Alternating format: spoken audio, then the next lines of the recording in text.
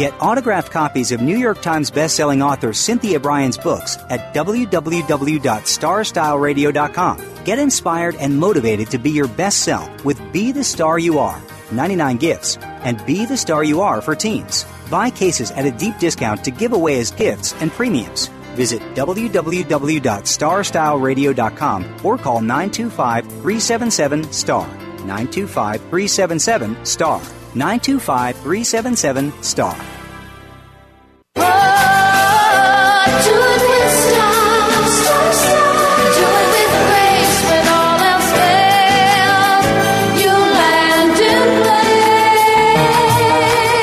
You have a plan for your life. You've set goals. You know where you want to go. Congratulations on finding Star Style. Be the star you are. Our vibrant hosts, passion, purpose, and possibility producer Cynthia Brian and her energetic daughter, healthy living specialist Heather Brittany, share the best roads, fastest detours, and successful strategies for a life worth living. Reach your potential with their personal achievement coaching, miracle moments, inspiring guests, titillating interviews, and business bites. Be introduced to new books and innovative ideas that encourage you to live a positive, sustainable lifestyle while achieving your dreams. Ignite your power. Make a difference in the world and shoot for the stars. It's the Power Hour of living, loving, laughing, and learning. On Star Style, be the star you are. Lend us your ears. The party starts now. Never say never. Live your dream. We are always making a difference here at Star Style, Be the Star You Are. Hello, Power Partners, and we welcome you to our informational playground brought to the airwaves under the auspices of Be the Star You Are charity. We're your hosts. I am Cynthia Brian. And I'm Heather Brittany. And we are coming to you live on the Voice America Network, the Empowerment Channel. Instead of waiting for something to happen, why don't you make it happen? The miracle moment for today is brought to you by Be the Star You Are charity, empowering women, families, and youth through increased literacy, increased positive messages, and tools for living. And this is by William James. A new position of responsibility will usually show a man to be a far stronger creature than was supposed. So give yourself more responsibility in life. In today's second segment, we're going to be speaking with a return guest author, an award-winning author, Roland Allnach. And he is bringing us his newest book, his latest thriller called Prism. It's a combination of fantasy, horror, humor, mystical, tragedy, speculation.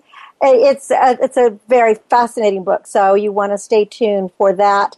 And in our final segment, we're going to talk about how to give a great TED Talk. So right now in Health Matters, Heather will unmask our beauty blinders when it comes to grooming. Heather, I was getting a manicure the other day and was asked to put my nails under one of those light boxes. I've read that they have UV radiation. Is it dangerous? Well, I'm glad you brought that up, Cynthia. Well, here's, the information really about it. So gel manicures are totally all the buzz. The highlights of it is it has this beautiful shiny gloss, and they last anywhere from 2 to 3 weeks. So for people who regularly get their nails done, it is well worth it because you kind of keep this perfect manicure. But with the stuff that they use, it has to go under UV lights. And I have to say also, when I've gone to get just regular manicures, I've been asked to put under the UV lights. So the big thing, long-lasting, the bad news about it is that you put your fingers underneath the UV lights to help dry the nails. Any UV light exposure in general is relatively risky, and this goes for just being out in the sun in general. Each lamp is different, and each product is different. They actually make some gel nails now that just sort of go under almost like putting your nails under a lamp or something like that. The biggest thing, something you can help prevent any damage going on to you. In little doses, it's fine. But we've done things regarding skin cancer, and especially the places that people oftentimes forget, which include your feet, your hands, and your ears. So next time if you're going in, if they ask you to put it under the UV thing, and if you know that you're going to be going in, As a side kind of help protector, is just to put sunscreen on your hands going into it. Probably the best way to go is at least a UV 30. And again, just it's interesting because mine was just a regular manicure, but they have, I said, gee, can I just put them under the fan? And they said, oh, no, they have to go under the box. And I didn't have sunscreen on, and I had to push the button. They leave it on for 5 minutes, and you got to push it 3 times. So you sit there for 15 minutes to let it dry. So I assume 15 minutes under those lights, that could be not so good. Well, again, with everything is that occasional exposure is fine. And, yeah, I mean, as you know, that's sort of the big things that everyone, the uproar with it is, potential melanoma within your hands. Again, you could possibly put sunscreen on before. And also, this is something that it is such a low UV radiation. It isn't that it's constantly being exposed to it. It really is almost like a microwave light, but it's fine in small doses, just not something if you're doing more and more when it comes to it. Another thing on the beauty blinders, things we talked about before, of the infamous Botox. And I have to say, I'm someone, I haven't ventured in those things. I'm not against any cosmetic enhancement. I just personally haven't ventured into them. Maybe one day when I'm feeling, wrinkles or more or what, I have nothing against it. It's just you really need, if you're doing anything, to always research it and do, find good doctors, don't find discount doctors. And well, before you go on, I think if you're an actor, like we both are, it's not a good idea because it just erases all your lines and then you can't have any expressions. So, I kind of earn those wrinkles. I say, the big thing, and I know I've had friends who have had lip injections or Botox and stuff. And again, for me, things kind of seem scary, especially regarding with your face, because let's face it, we've all seen really great work when people have got something done. And we've also seen those horror stories, they make shows out of it, of people who have had botched jobs or have, gone in to get lip injections. They go to, they found a discount kind of place, and instead of getting lip injections, they're getting, I don't know, chicken fat ingested, something, just crazy things. There's even been cement, and just, things that really can be deadly and caustic to your body.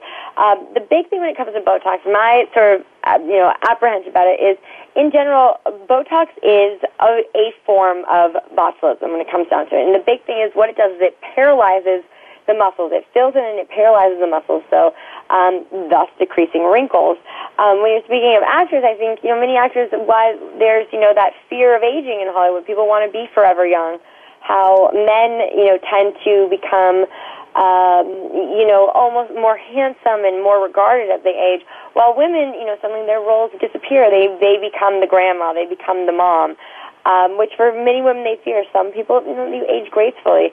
But the big thing when it comes down to it is Botox is an FDA-approved thing. And even more recently, beyond just the cosmetic use for facial things, it's also been approved now for people who have overactive sweating and as well as bladder leakage. So I don't even want to discuss where they have to inject stuff like that. That's interesting. That doesn't sound like it would be... That sounds rather painful if it has to be injected in a certain area. Again, because what Botox does is it paralyzes the situation. Again, it's a botulism. But I'm one of these people, when I hear the word Botox, I think botulism. I think the disease. I think, bacterial thing. I think it's just something, you can get actual botulism from opening a canned food if it wasn't stored properly. But the big thing when it comes down to it, and with regarding it is FDA approved, and we've discussed before of how expensive and how many trials a product has to go through. That doesn't, again, mean it's a save-all, because we also see in the commercials when they say what something does, then someone really quickly says all the horrible things, possible side effects. But when it comes to Botox, it's actually safer than aspirin. However, it has only been on the market for about 12 years. So aspirin's been around since, the 1800s. But, regarding people that come into emergency rooms or have died or have had incidents of reactions, is it is relatively safe for you. The best thing, though, is who is injecting it to you. Sometimes these people have injection parties, where they have someone, or even sometimes you see at salons that offer that. you really want to find a board-certified doctor, someone who specializes in cosmetic surgery. A lot of times, you're right about that. I remember a couple of years ago, it was a huge fad for people to have, they were like a Tupperware party, but they were like a Botox or an injection party. And they would just have somebody, I think it might have been a dermatologist. It wasn't even it wasn't a certified physician. Maybe it was they would have like, not even a dermatologist, like a facialist, somebody who did facials. Yeah, and exactly. Someone who really isn't qualified. Wasn't really qualified, right. So, That's again, scary. I feel, a lot of us, and I'm always one for a budget, and a good deal, but there's certain things, especially when it's something regarding your health, and I feel your face. Your face is your card, is your business card, is you.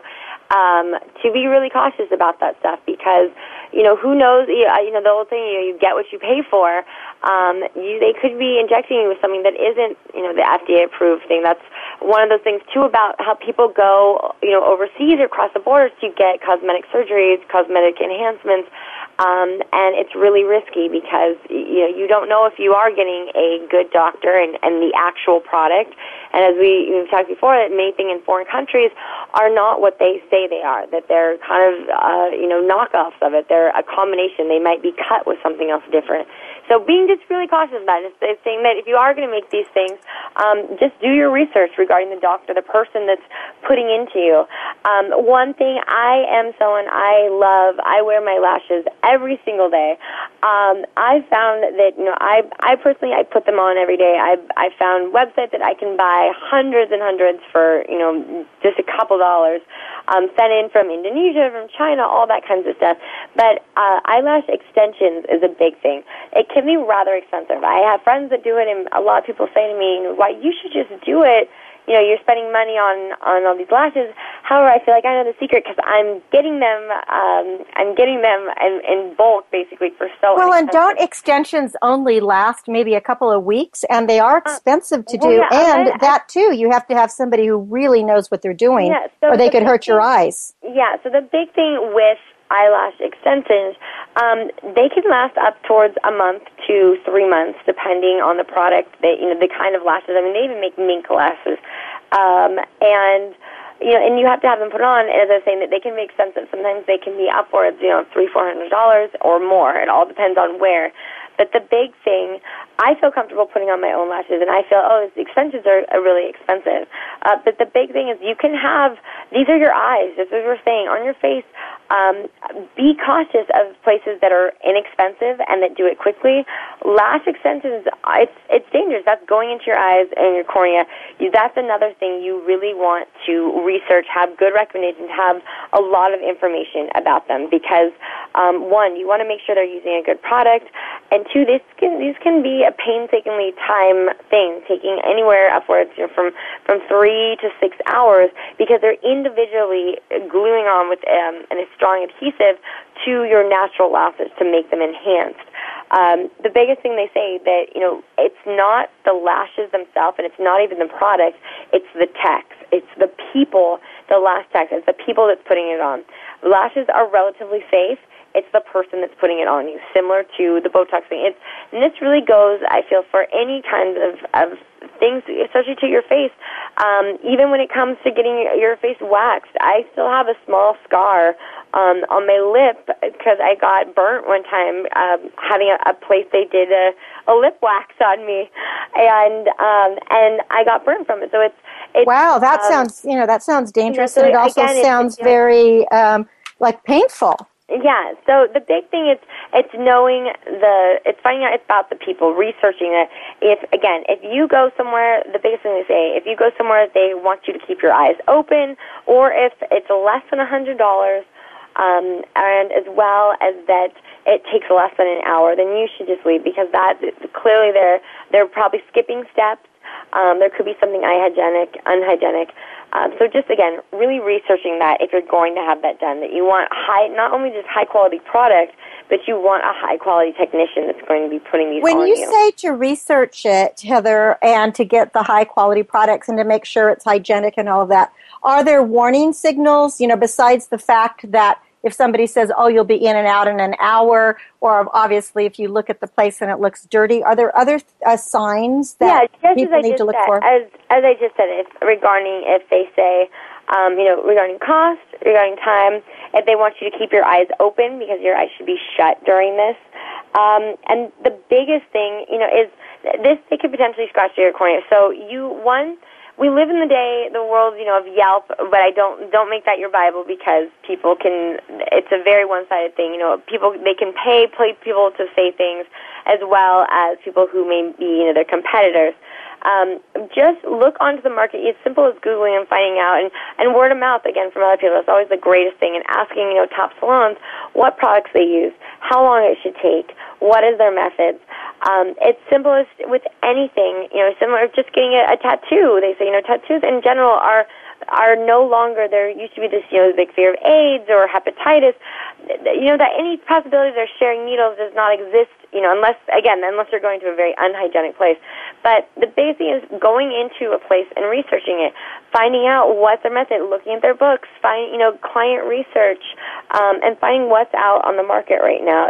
I feel, things that can take a little longer and seem like a really big issue, but a lot of times I've learned my lesson from things that I feel I've shortcutted on things, and I've ended up, in the long end, getting in trouble for it, that it has affected me. So I feel like if we're going to do any cosmetic things, anything to your face, anything to your body, do your research. And finding out more of the technicians.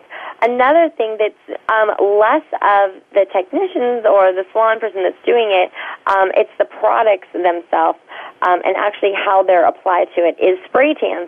So when, we've discussed before about the tanning beds, how, now I believe, at least in California, I believe you have to be at least 18 to go to the tanning beds, and there's been all this stuff that, it's even more intense. Speaking of those UV lights that we talked about for on your hands, basically you're putting your whole body in there. I know, those tanning beds, they just scare me. First of all, they feel like a coffin, but I think more and more there's a lot of research coming out that there's a lot of cancer coming from that. So to me, that seems like something it's better to stay away from. And if you really need a tan, and you don't have access to going to sunshine, maybe just get a spray tan. Are those safe, spray tans? Yeah, so that's what I was getting onto. So the big thing, with a lot of times people think as an alternative, instead of going to these cancer boxes, basically, is to do a spray tan.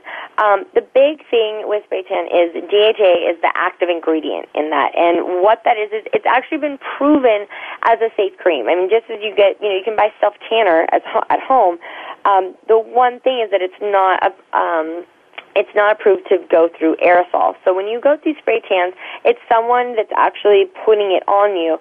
And as we know, it's inhalants, and this even just goes for hairspray, home room sprays, that long-term effects from inhaling this stuff can cause respiratory problems, can cause toxicity. So the big thing, if you are going to get a spray tan, is, and these can be, once, twice a month, every now and then. You usually spray tans can last upwards of a week or so, depending on, how much activity you have going on. As long as you're not breathing in the aerosol, holding your breath or, even keeping a cloth over your mouth while it's being sprayed, you should be pretty good. It's pretty safe in that amount. I mean, we've all been, even just when you get your hair done and, they're spraying hairspray in your coffee. And I know after teaching bar, when the girls come in to clean and they use, this disinfectant spray, go in there and I'm always like, oh my God, you can't breathe right when someone sprays that stuff. It's just so hard. And again, in short time exposure to things like that, it's fine. It's just going to cause slight irritation. Over time, this is where you can start to develop respiratory issues, as well as toxicity and things that, you could get rashes, inflammation, that your body starts building up almost an antibody to these things and starts reacting more quickly. So, it's, again, just being aware of being aware. Well, thank you, Heather. Just this is another fabulous health segment, because we don't want to put those beauty blinders on and just think that we can use any of the service that is touted in advertisements, because commercials and advertisements try to entice us to buy this and to do that. But, our safety is what's most important. So go ahead and wrap it up. Yeah, most definitely. Well, as they always say, that beauty is painful. Beauty is pain. That can be true in some instances, but it should never be painful or deadly or against anything with your health. So always read the back of products, research your products, research your technicians, research your salons before you do anything to your body, because this is the only thing that you truly have that's yours, so make the most of it. For more information regarding us, the show, the books, all that jazz, go to BeTheStarYouAre.org as well as BeTheStarYouAre.com. Very excellent information. Thank you for that, Heather. And when we return, Roland Allnach is going to take us on his poetic roller coaster with his compendium of stories in his newest novel, Prism. Stick around for the fantasy fun and the fiction. I'm Cynthia Brian. And I'm Heather Brittany. And you're listening to Star Style, Be the Star You Are, on the Voice America Network. We are coming to you live, and we'll be right back with you live. Stay with us. The star you are, be the star you are. You are the star. Are you seeking a dynamo speaker for your meeting, conference, or organization? Internationally recognized keynote speaker and New York Times bestselling author and lifestyle coach Cynthia Brian will bring her energetic expertise, passionate professionalism, and ebullient personality to your event. Hailed as an expert in lifestyle, women's issues, self-help, personal balance, leadership, media, gardening, and interior design topics, Cynthia Brian is a popular empowerment keynote speaker around the world, lecturing to audiences of 100 to 5,000. For rates and bookings, call 925-377-STAR, 925-377-STAR, 925-377-STAR, and visit www.cynthiabrian.com. When you want the best, book Cynthia Brian, www.cynthiabrian.com. Be the star you are. You are the star. Plug in your headphones and tune in to enlightening interviews with acclaimed authors and successperts as our Oprah of the airwaves, Cynthia Brian, gabs with the gurus. Lend us your ears for the Power Hour on Star Style. Be the star you are. Now, here's Cynthia Brian. Find all you need in the light that shines. Well, Be the Star You Are 501c charity has a mission to improve literacy, increase positive messages, and give our world some tools for living. So visit btsya.org to get connected with greatness. You're listening to Cynthia Brian live on the Voice America Network. We're coming to you on the Empowerment Channel, and this is Star Style, Be the Star You Are.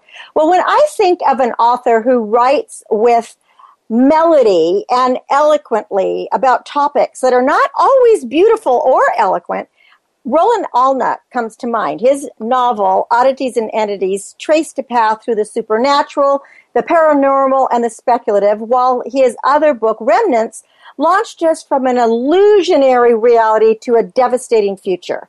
But now he has a new book out. It's called Prism, and readers are presented with some of the best stories he's ever penned, and he truly is a poet of the human experience. Welcome back, Roland, to Star Style, Be the Star You Are. Thank you very much, Cynthia. I'm glad to be back. Well, congratulations on yet another fantastic book. Oh, thank you. Thank you. It's very happy to hear that. Well, I recently I read his book, I read Roland's book, Prism. I wrote a review, and I described his newest book, Prism, as the Odyssey continuing. It was like an Odyssey of grim and gruesome and groaning eruptions that really shatter our perceptions of what normal is. And somehow, Roland, you never fail to fascinate me with your lively, vivid imagination. And I promised readers and listeners that I would delve into the depths of your brain today. We're going to do some surgery on you. Okay. So we have to start with that. Where do these ideas for all these incredible stories come from?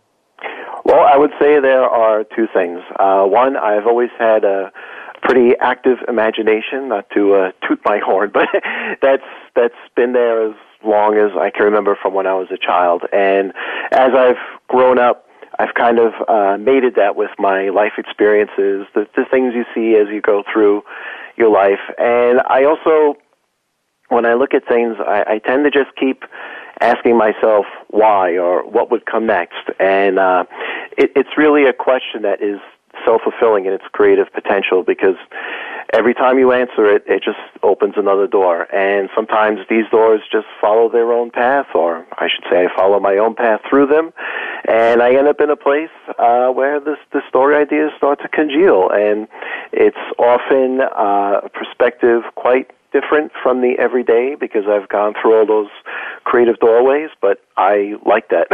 And I'm glad it translates through the stories for you. Are you ever shocked by where the trail leads you with your stories?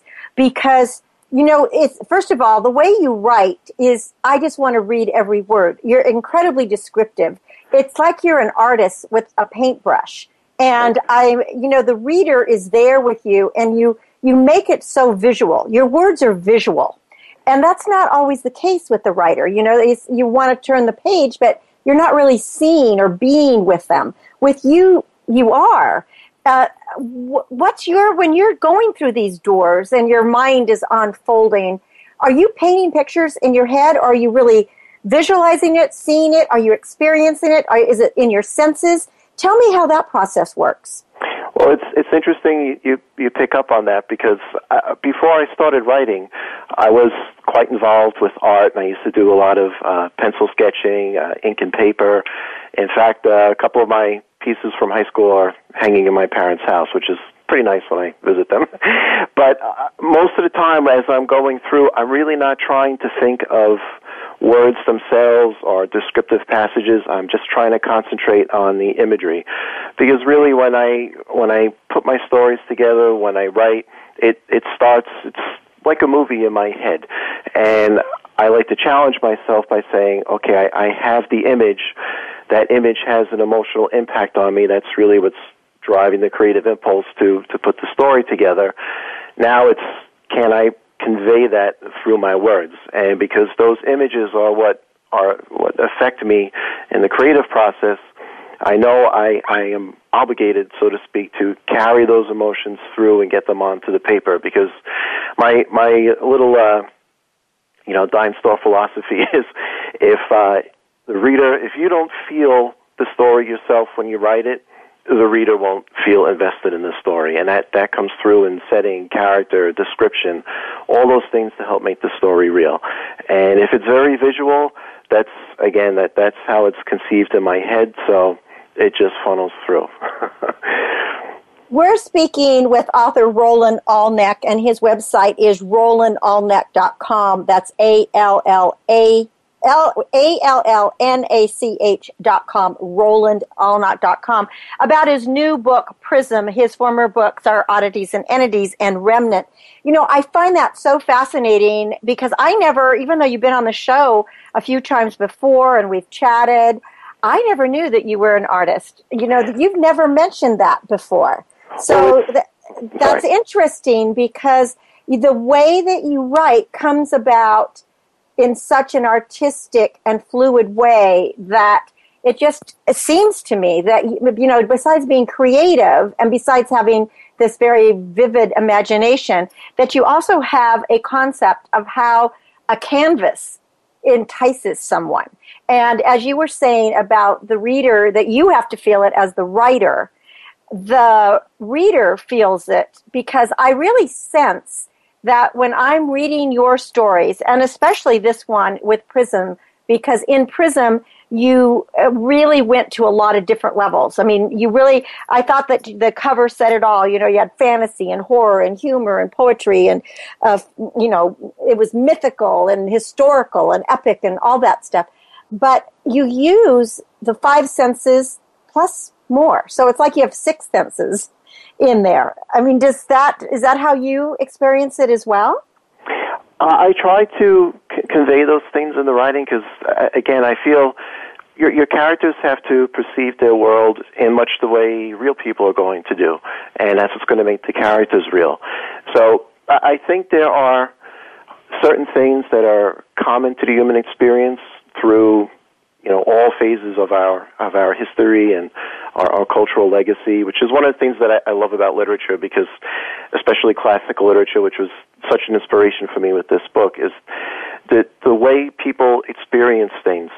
There are certain responses to your environment, the way you can draw cues from sight or lighting, shadow, certain smells, the effect of touching something cold or a warm breeze. These have, I believe, primal triggers in your consciousness and your subconsciousness, I should say. But well, let's go back to what you were saying about literature, because you have in Prism, there's a lot of Greek mythology in here. You have references like to Shakespeare.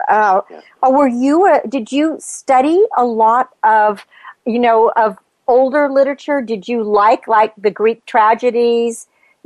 Tell us about that. Well, oddly enough, when I was in high school and my early teen years, when you first get exposed to those things, they really didn't hook me in any way. And not to knock my teachers, because I have a lot of respect for my English teachers over the years, but it's high school. You're given material. You have to respond to it in a certain way. You have to memorize your soliloquies and stand in front of class and recite them, and that was like agony for me.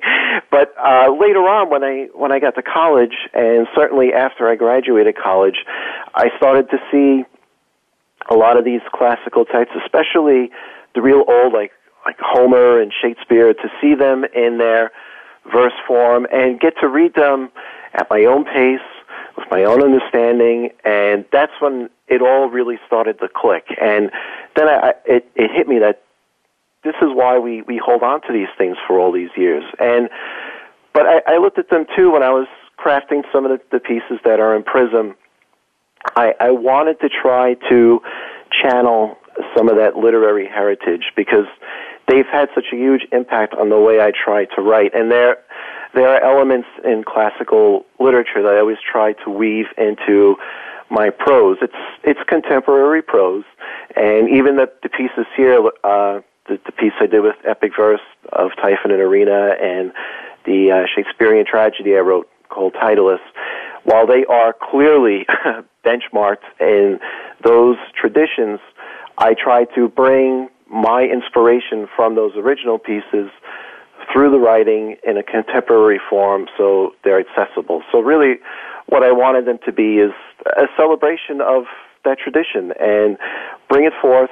It's a type of writing that you really don't see nowadays, and I just felt, as someone who loves to write and loves to create stories for readers, that this is something I wanted to share. Well, and they are fresh. They're fresh, and even though they're done in a classical manner, they have like a new twist to them. And that is what I appreciate, and I think what is very interesting for people. Now, how did you choose which story was going to come first and how it would follow, etc.? Because I think this is always, when you're writing individual chapters of stories, so they're stand-alone articles, basically, that become chapters. How did you choose where each one was going to go? Did you really have to think about this? Did you send it out for a survey with friends or colleagues? Because, depending on the order of the stories, it depends on how far people are going to get through the book. Yes, and you may not believe me when I tell you this story, but it's an interesting story. I will believe you, because the stories that you write, are so unbelievable that they're believable. I think that is a compliment. Tell us the story. But I have been getting my short stories published one by one over the last few years, really, because it's really only been a few years that I've been, approaching the publication world. But as I was getting the stories published, that chronological order that they saw publication is actually the same order they appear in the book.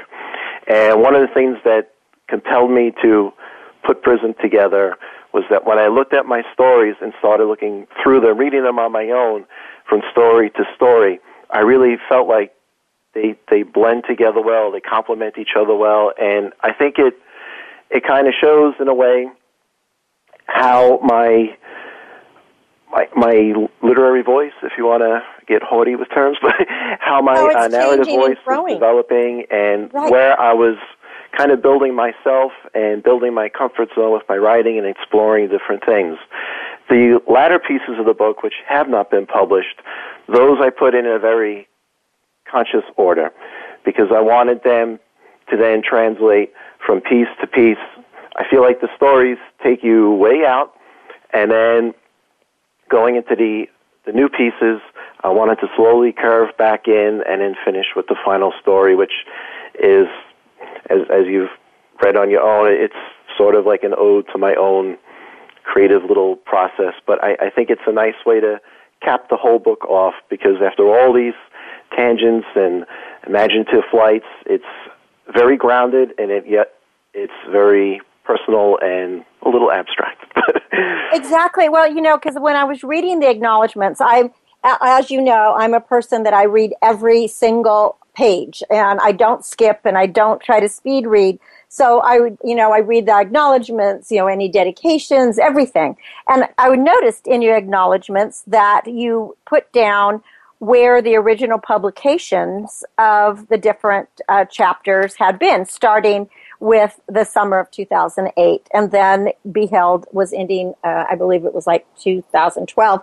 But then, as you said, the latter ones, they weren't there. So I was wondering how you formulated that.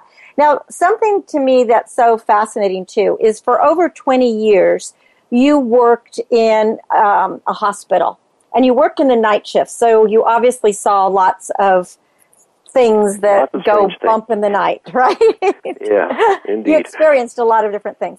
During that time, were you doing any writing or recording, or because I imagine many of the kind of the more bizarre things that you write about must have developed from some of your experiences or sights or stories or, the perceived things that happen? Well, I never took directly from something I saw because I have a little rule of thumb in my head, and that's my fiction is my fiction and reality is reality, and I try to keep a nice little line there. But one thing that I have to accredit to my work experience and life experience in general is, but this applies more so for some of the things I saw at the hospital. Sometimes in that setting, you walk into a room and it's not to belittle what's going on because it is, very personal for some people who are involved in it, but you walk in as an outsider and it's a scene right in front of you. And right away, at least for me, I found myself picking up on little, expressions of people. You get a sense of the emotion in the room, and without really anybody saying anything or me even being aware of what actually is going on, I would get a feeling, and there would be a context there, unspoken. So that sensitivity is something I try to translate into my writing as the way I compose my scenes, the way I try to build the reactions of characters, their interplay. I often like to say that I like to write on, layers, levels, where characters, sometimes when I think to myself when I proofread, if I take the dialogue out of the scene, if I skip all the dialogue and just read the prose, is there still a flow to the scene? Is there still an interplay between the characters? Because that's how people are.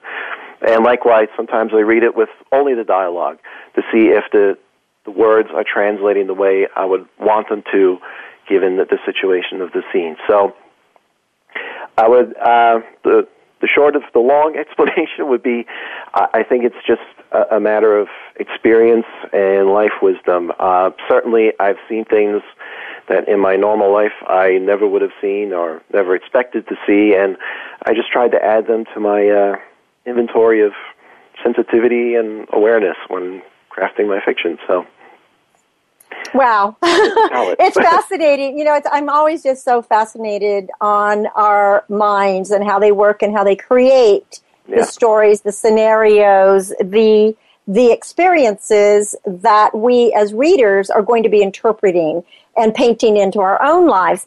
For you, those of you just joining us, we are speaking with Roland Allnach, and he is a multi-award winner for his books. I believe he's had more than 12 national awards, including honors from the National Indie Excellence and from ForeWord Reviews, and his books have been a reader's favorite. The newest book we're discussing today is Prism, which is a compendium of many different stories, some of which were published in the past in literary magazines, and others are brand new to the book. Roland, I know that you're a real family man, so how does your writing fit into your family life? Do you have a way that do you have a little studio and you go and then you shut the door and you say when the door is shut, that's that? Or do you carve out minutes when the family's asleep? Do you let the family read what you've written? What's your process? Well, typically, I work off shifts and I'm back and forth with my time and my sleep. So the house has a normal schedule for everyone else, and I'm kind of bouncing around and floating through all of that. So kind of like most writers is what you're saying, is that we grab the time when we can. Yeah, and that's what I was going to say, is that most of my writing time at home comes when I'm off. For better or worse, I don't sleep so great, so I tend to wake up very early in the morning, and I find it's a really productive time to be creative, because in a way, it's almost like I'm floating a little bit in the world, because I come downstairs, I have my cup of tea, it's dark, it's quiet, there are no interruptions. It's a very peaceful, sedate time, and then I can sit there with my netbook and just let my imagination go, and it can be very productive. And the other time I get a lot of writing done is when I take a vacation, and one of the things I love to do on vacation is write, and I can go away and I can write thousands and thousands of words in a week or two, and it feels wonderful. Isn't it wonderful that how writing is really what is your go-to enjoyment process? I mean, obviously you have other things you enjoy, but writing is right up there with one of the great, releases for you. And at the same time, it is providing entertainment and, edutainment to people, other people who are reading what your words are. I try.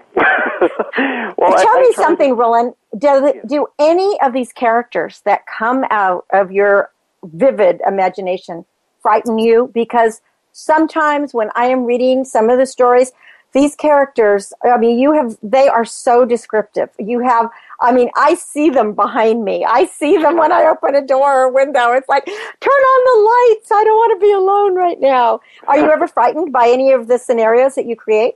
Well, actually, what you described is what I go through on my own sometimes. Do you? Yeah. They're floating around in my imagination, so they're there with me.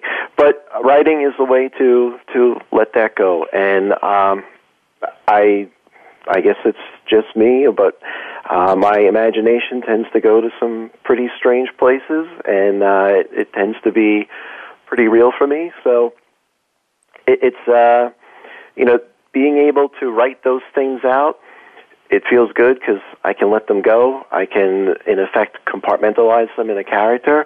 But certainly there are some times where I'm in character, so to speak, writing a scene, and I'll find myself going in a direction with a character where I kind of wonder, boy, where did that come from? But right. I can see that. Because there are, and again, I never like to give, especially in a book like Prism, I don't want to give away any of the, any of the characters or anything what it's like. But, you'll be reading along and you think this person is like this good person, and all of a sudden there's some darkness that comes in. And, and you write about, you have such a breadth of topics because you introduce like the supernatural and, again, the speculative, and then there's always the horror that's in there, and a lot of it is fantasy. But with that, you weave in the humor and the humanity. And so I'm always amazed by the way you bring it all together and how each story, how you wind up the endings of your story. And you really aptly named this book Prism, because Prism, it is just like I just see these shadows of light everywhere. And it's as if I took that prism I'm holding my hand right now like I have a crystal in it. And it's like all these little lights are shining all over the place. And each one of those fractures is another piece of your imagination that you have brought to life in Prism. Well, thank you. It's really great. Well, listen, I want you why don't you leave us with your final thoughts, because we're out of time. I want to give out the website, RolandAllnach.com, and I'm going to spell it because Roland has one L, ROLAND, and Allnach is ALLNACH.com. The name of his newest book is Prism, and it is available online or at bookstores, and if it's not at your favorite retailer, ask for it. Prism by Roland Allnach. Will you just give us a final wind-up of what's next, or what you want to happen for your future, or maybe we just have to wait and see? Well, I'm working on a couple of science fiction books right now, a trilogy actually, because everybody seems to be loving to write these trilogies, so I figured let me take a shot at that myself. So that's my next big project that I'm winding up right now. And I'm also piecing together another anthology of creepy little stories to keep people up at night. And, gosh. I definitely have to get a brighter light. Yes. Well, these are going to be a little bit more towards a horror slant. But if I could just say, comment on what you have been saying about the Prism and different lights of imagination. Yes, absolutely. The title of the book was very much by plan, and the one takeaway I would like to leave with people, or the one giveaway I would like to leave, is through life, people are always trying to find a way to make sense of their place in the world, a place in their life, and there's many different ways that can happen, and there's many different things you can experience in life that are going to affect that. And all the different things I cover in the book, all the different genres, all the strange things, the not so strange things, the scary things, the humorous things, and everything in between are just all different ways to try to examine how people do that. And I think it's something that is an endless source for conjecture and creativity. Well, and you are definitely the author to do that. As I wrote in the review, this book, Prism, is really a wild ride. I call it an e-ticket, if anybody remembers what the e-tickets at Disneyland used to be, where those were the big babies, boy, where you really had to have a seatbelt on. But you are very optimistic in what you write, and there's always a flourish of in your prose. And again, I call it poetry. It is. I don't even know how you would describe the way that you write, because it's like poetry and prose. It's just so beautifully done. But I'm always so fascinated by your words, because your books are just page turners. But for all of you who, like me, are a little afraid of horror things, do get a very bright nightlight, or read the book at the beach. Okay. It might be a better idea, right? Thank you, Roland, for coming on Star Style. Be the star you are. Again, I hope that you will come back with your next ones, and I know that your trilogy will be a success as well. And I think it's a great idea to write a trilogy, because people do like to kind of find out what's going on. That's like you don't like things to end. So, but great job with Prism. I really like the idea that you incorporated so many different methodologies and different genres in one book, because that just, to me, kept me fascinated. So thank you for Prism. Okay, well, thank you very much, Cynthia. I was very happy to be on Thank again. you. Roland Allnach, visit his website, RolandAllnach.com. Roland, until the next time. Absolutely. Until the next time, Cynthia. Until the next time. Right on, my friend. You're listening to Cynthia Brian. This is Star Style. Be the star you are. We will be right back in a bit, and we have a little bit more to come, so don't go away. You are the star. This business of show business is calling out to me. Get started acting or modeling with a consultation from media coach extraordinaire Cynthia Brian, who has guided entertainment careers for over 2 decades. Call 925-377-STAR or visit www.cynthiabrian.com. Pick up a copy of her award-winning book, The Business of Show Business, and start living your dreams today. Call 925-377-STAR. 925-377-STAR. Business Bites. Here's Cynthia Brian. You might have heard of the laws of stratospheric success. Well, Brian Tracy, who's been an influence in my own writings and philosophies, shares some great tips for making wealth happen. The law of value. If you learn to give more in value than you initially get in price, you're soon going to get more business and grow your profits exponentially as a result of people telling others that you give great value. The law of compensation. Your income is determined by how many people you serve with excellence. The more you serve, the more walking, talking ambassadors you have in the marketplace that will help you grow your business. So give exceptional value plus exceptional service, and that will give you exceptional prosperity. The law of influence. People do business with people they know and trust. The more you value and service you give, the more people who know and trust you, the more they will do business with you, and then they will encourage others to do business with you. The law of authenticity. People respond to people who are true and authentic and not phony. So in business, you really need to tell the truth and walk your talk and be on target all the time, because that is being authentic. So when you be authentic, people will want to do business with you. The law of perception. When you start giving, you know that you will also start a flow of receiving. So be open to give, but also be open to receive. Be wise in business and life because you want to learn from others. Remember, you are the star of your own performance. Turn your passions into profits. I'm Cynthia Brian with another Business Bite from Star Style. For information on booking or coaching or a consultation session, call 925-377-STAR. That's 925-377-7827, or visit starstyleproductions.com. Be the star you are. Light up the flame that burns. Make a world of difference in a world of differences when you support Be the Star You Are 501c3, a literacy and positive media charity dedicated to empowering women, families, and youth. Visit BeTheStarYouAre.org to make a tax-deductible donation today. Everyone counts. Donate today. BeTheStarYouAre.org. Be the lucky star you are.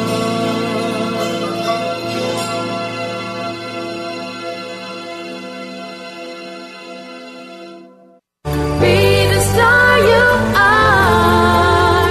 You are the star. Pump up your energy and jumpstart your dreams with positive, life-changing interviews and star-studded conversations on our award-winning program, Star Style, Be the Star You Are, hosted by the passion, purpose, and possibility producer, Cynthia Brian.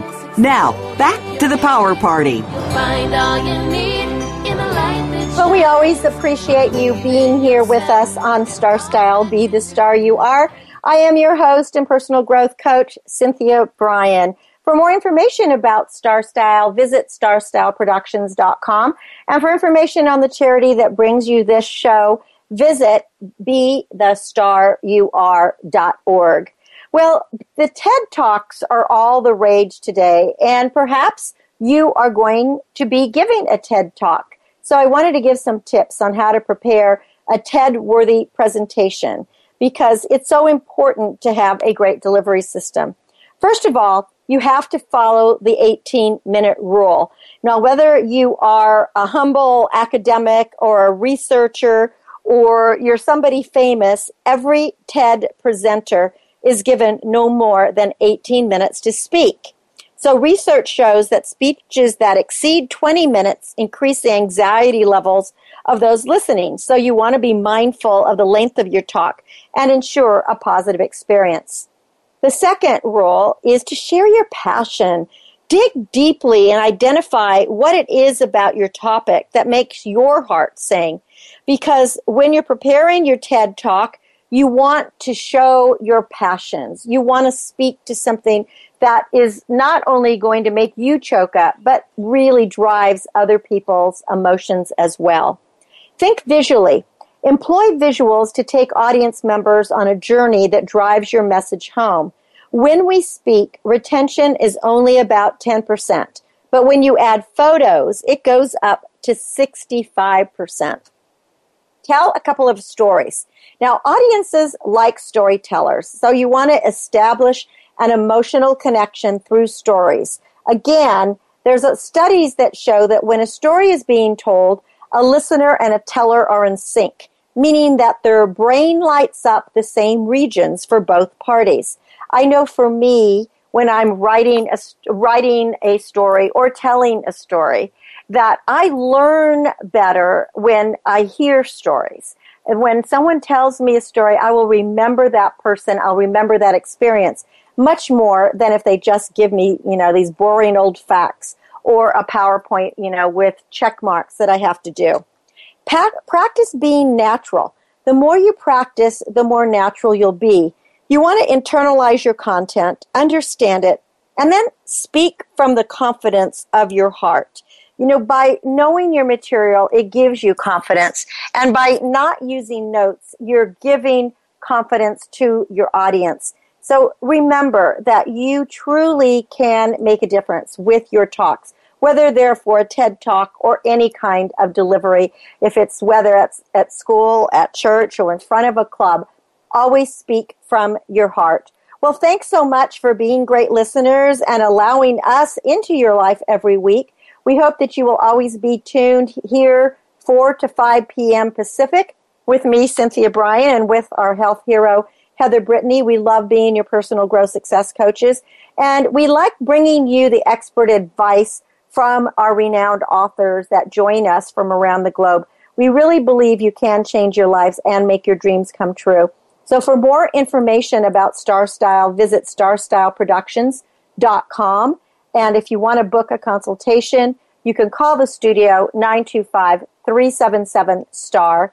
If you'd like to make a donation to the charity and our new project that we're launching called Possibilities for Prisoners, please visit BeTheStarYouAre.org. You can click on the PayPal there, and we just got a donation from a student, actually, who donated $16 for our 16 years as a charity. I thought that was very sweet. So any amount helps. And again, this new project, Possibilities for Prisoners, is going to help people who are incarcerated. So BeTheStarYouAre.org. Also, make sure to visit our sister network, Voice America Kids, where we produce the show Express Yourself Teen Radio every Tuesday at noon. And you can find out more information about that at expressyourselfteenradio.net.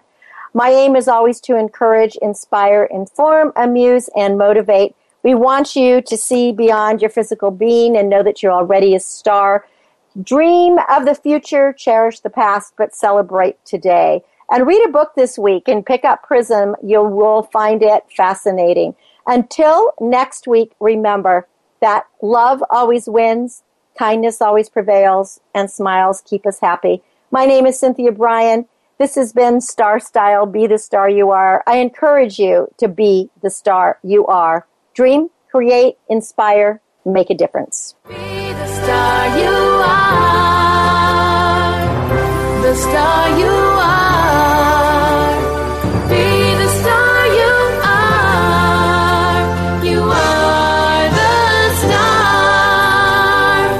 Be the star you are. Keep caring. It's been a pleasure bringing you our life-changing program, Star Style, Be the Star You Are. We have you on our radar, as it's our goal to inspire, inform, entertain, and motivate you to be the star you were born to be. For more information, visit www.starstyleradio.com. And to make a donation to the charity, go to www.BeTheStarYouAre.org. Ignite the flame that burns brightly within. Take charge of your life and coach yourself to success with our dynamic hosts Cynthia Brian and Heather Brittany every Wednesday at 4 p.m. Pacific Time, 7 p.m. Eastern Time, right here on the Voice America Empowerment Channel for another serving of champagne for the spirit and a power boost to live with star style. Until we celebrate together next week, be the star you are.